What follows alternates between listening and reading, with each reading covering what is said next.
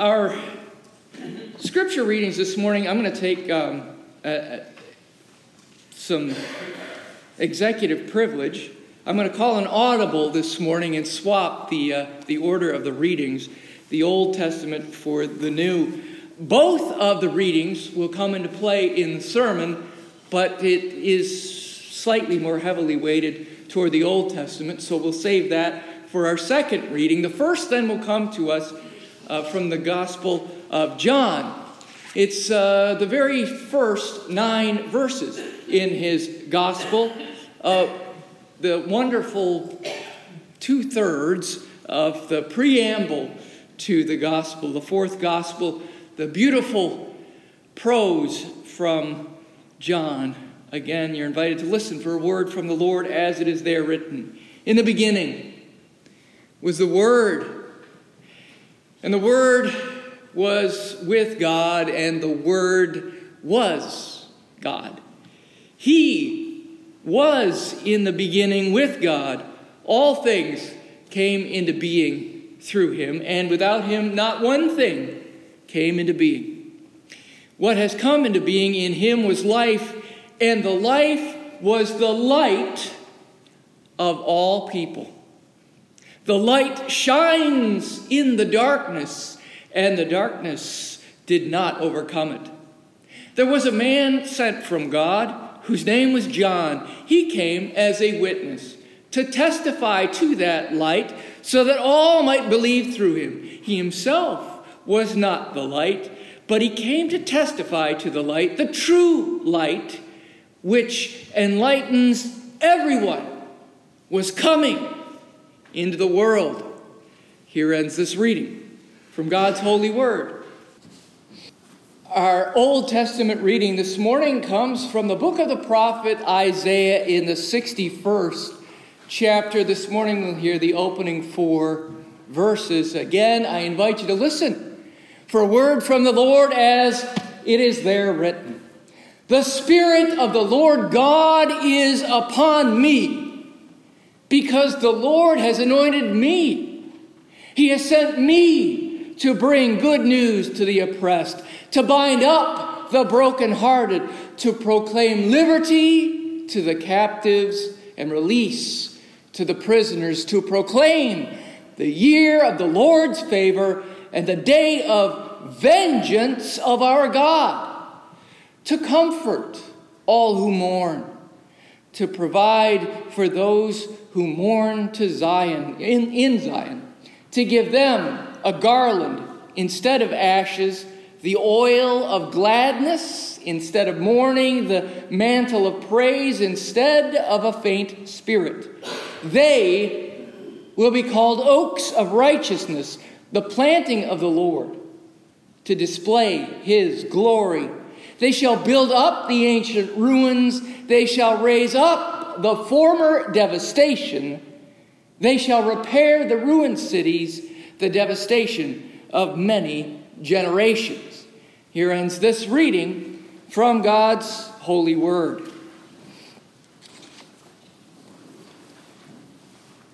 Well, in just a week's time, we will find ourselves on the doorstep of Christmas.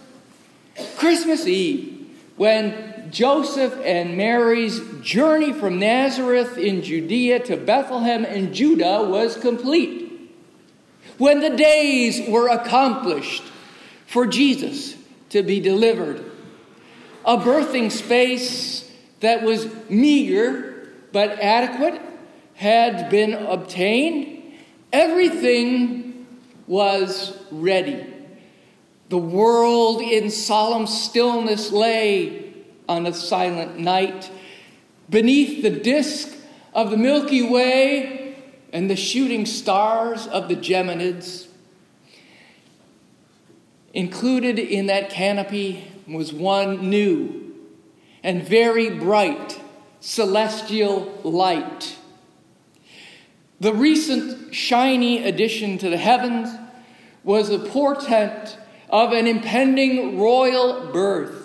And even the star or the planet or the supernova or the comet, whatever it was, was going to give its light as a tribute to the light of the world. Our Old Testament reading this morning came from the book of the prophet Isaiah. Earlier in this same book, he describes a people who walked in darkness and who dwelt in a land of deep darkness. And he foretold of one day when they would receive illumination from a great light. As Christians, we believe the Word of God revealed in Scripture and flesh is the truth. And it is a truth that is beautifully summarized in the Gospel according to John, a truth that is Jesus, a truth that is the great light which God shone onto and into the world.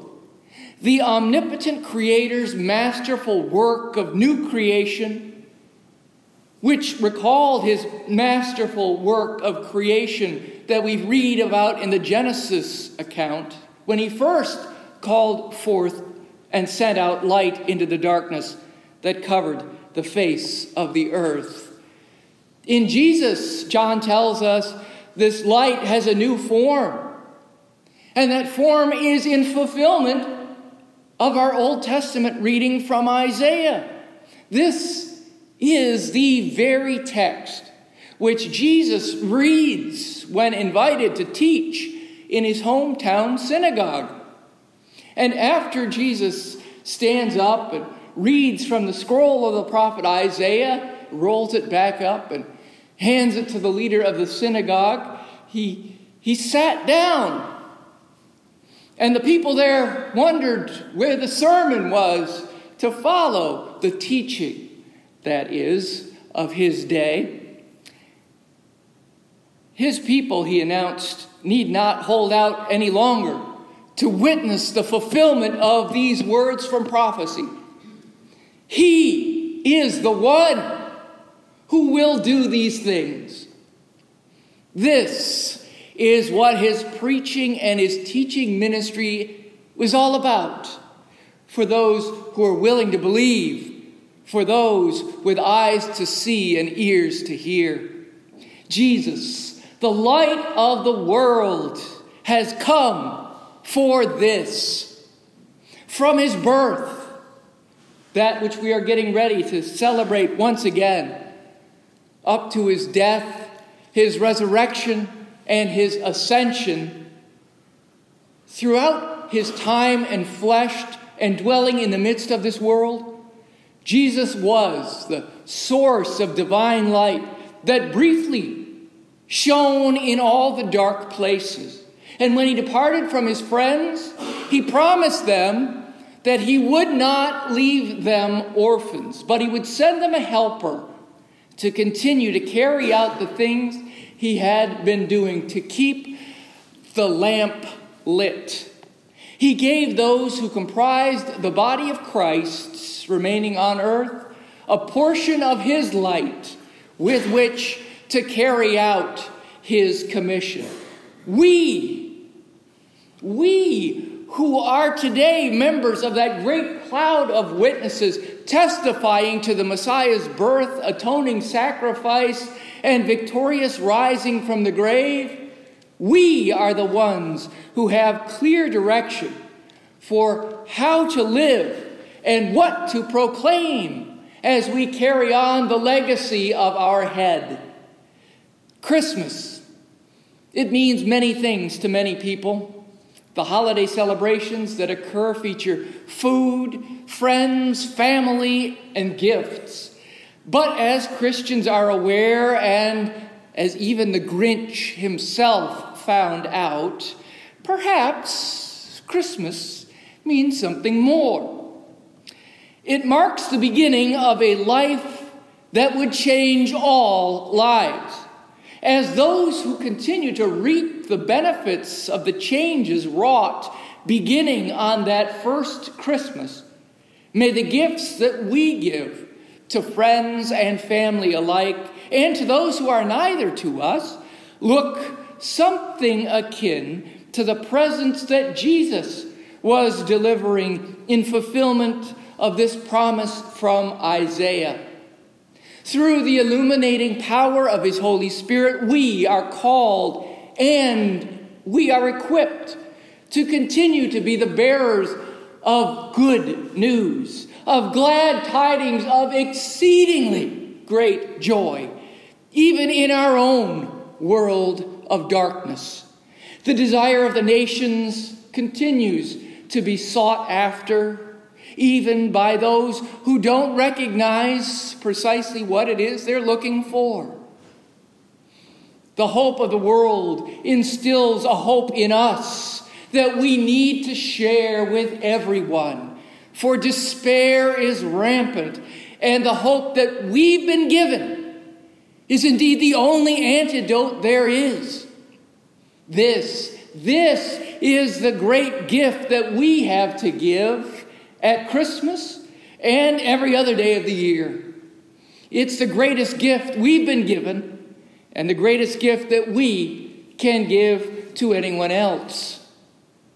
Speaking of giving gifts, as I mentioned in our announcements this coming Tuesday night, you're welcome to join us. There'll be a bunch of us going over to Holly Grove and boarding a bus with members of that congregation. Together, we'll be making the rounds of our neighborhoods, stopping at various houses, disembarking at driveways, making our way up to people's lawns and on their porches, making a joyful noise to the Lord by way of Christmas carols, bringing tidings of comfort and joy to those we visit. And just imagine for a moment if we all did that every day. Maybe not with the school bus, and maybe not necessarily with song, depending on how you sing. But imagine if we went throughout our neighborhoods of families, of work, of travel, gifting all the people that we met with tidings of comfort and joy, binding up the brokenhearted, proclaiming liberty to the captives and release to the prisoners. Imagine how good we would feel having shared so freely of what we have been given to share. A message from the God of all peoples, places, and times. The God of all that is and was and ever will be. A message of comfort and a message of warning. A message of joy and a message of repentance. A message of restoration and a message of rebuilding. A message of a manger and a message of a cross. A message of crucifixion and a message of resurrection. This is the message of Jesus, the one he both preached and embodied for us. And this is the very same message that we who bear his name are called to gift this world. To recall once again his humble entry into our midst in fulfillment of the promise given through Isaiah and other prophets in the Old Testament. To tell of his kingdom, one in which the humble are exalted and the poor are blessed, in which the blind regain their sight, the lame leap for joy, one in which the hungry are fed and the prison doors are opened wide.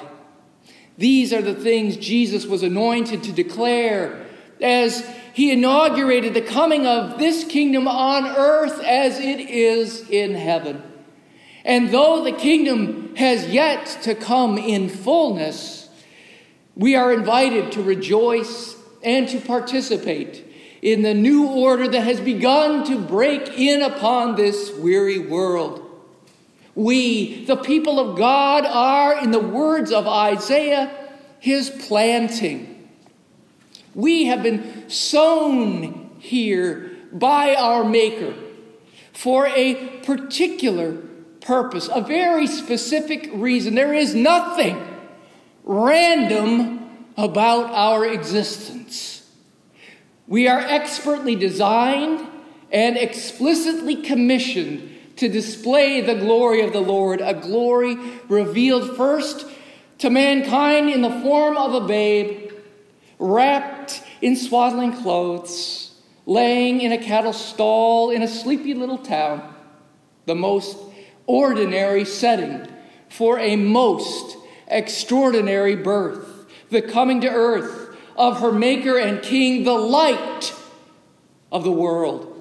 So as we decorate our homes and our trees with strings of light, and as we light the candle in our Advent wreath, as we sing in a weak, silent night in this darkened sanctuary, lit by dozens of candles held by the congregants, we are encouraging ourselves and our neighbors to live as people of the light, people committed to lightening the burden of our neighbors, to relieving others' suffering, to bringing hope to all those in despair, to those who have not heard or have not believed the good news of Jesus Christ. These are the works of the righteous, which are in themselves a form of sacrifice and worship, even as they are testament to the one who came, that he could perform such deeds for the entire race of sin-sick humanity. In light of this light breaking into our history some 2,000 years ago this Christmas, celebrations and festivities such as the ones we'll be engaged in shortly over in the fellowship hall are indeed in order. So too is the sharing of the greatest gift ever to have been conceived and brought forth for us all. As the anticipation of this Advent season prepares to give way to the miracle of the Virgin's birth, may we be reminded of the magnitude of that first Christmas. May we not take it for granted, nor fail to share the wonder of the rain that began that day with everyone. This is the greatest gift we can give in return for the greatest gift that we have ever received. And for that, we may truly say, thanks be to God and amen.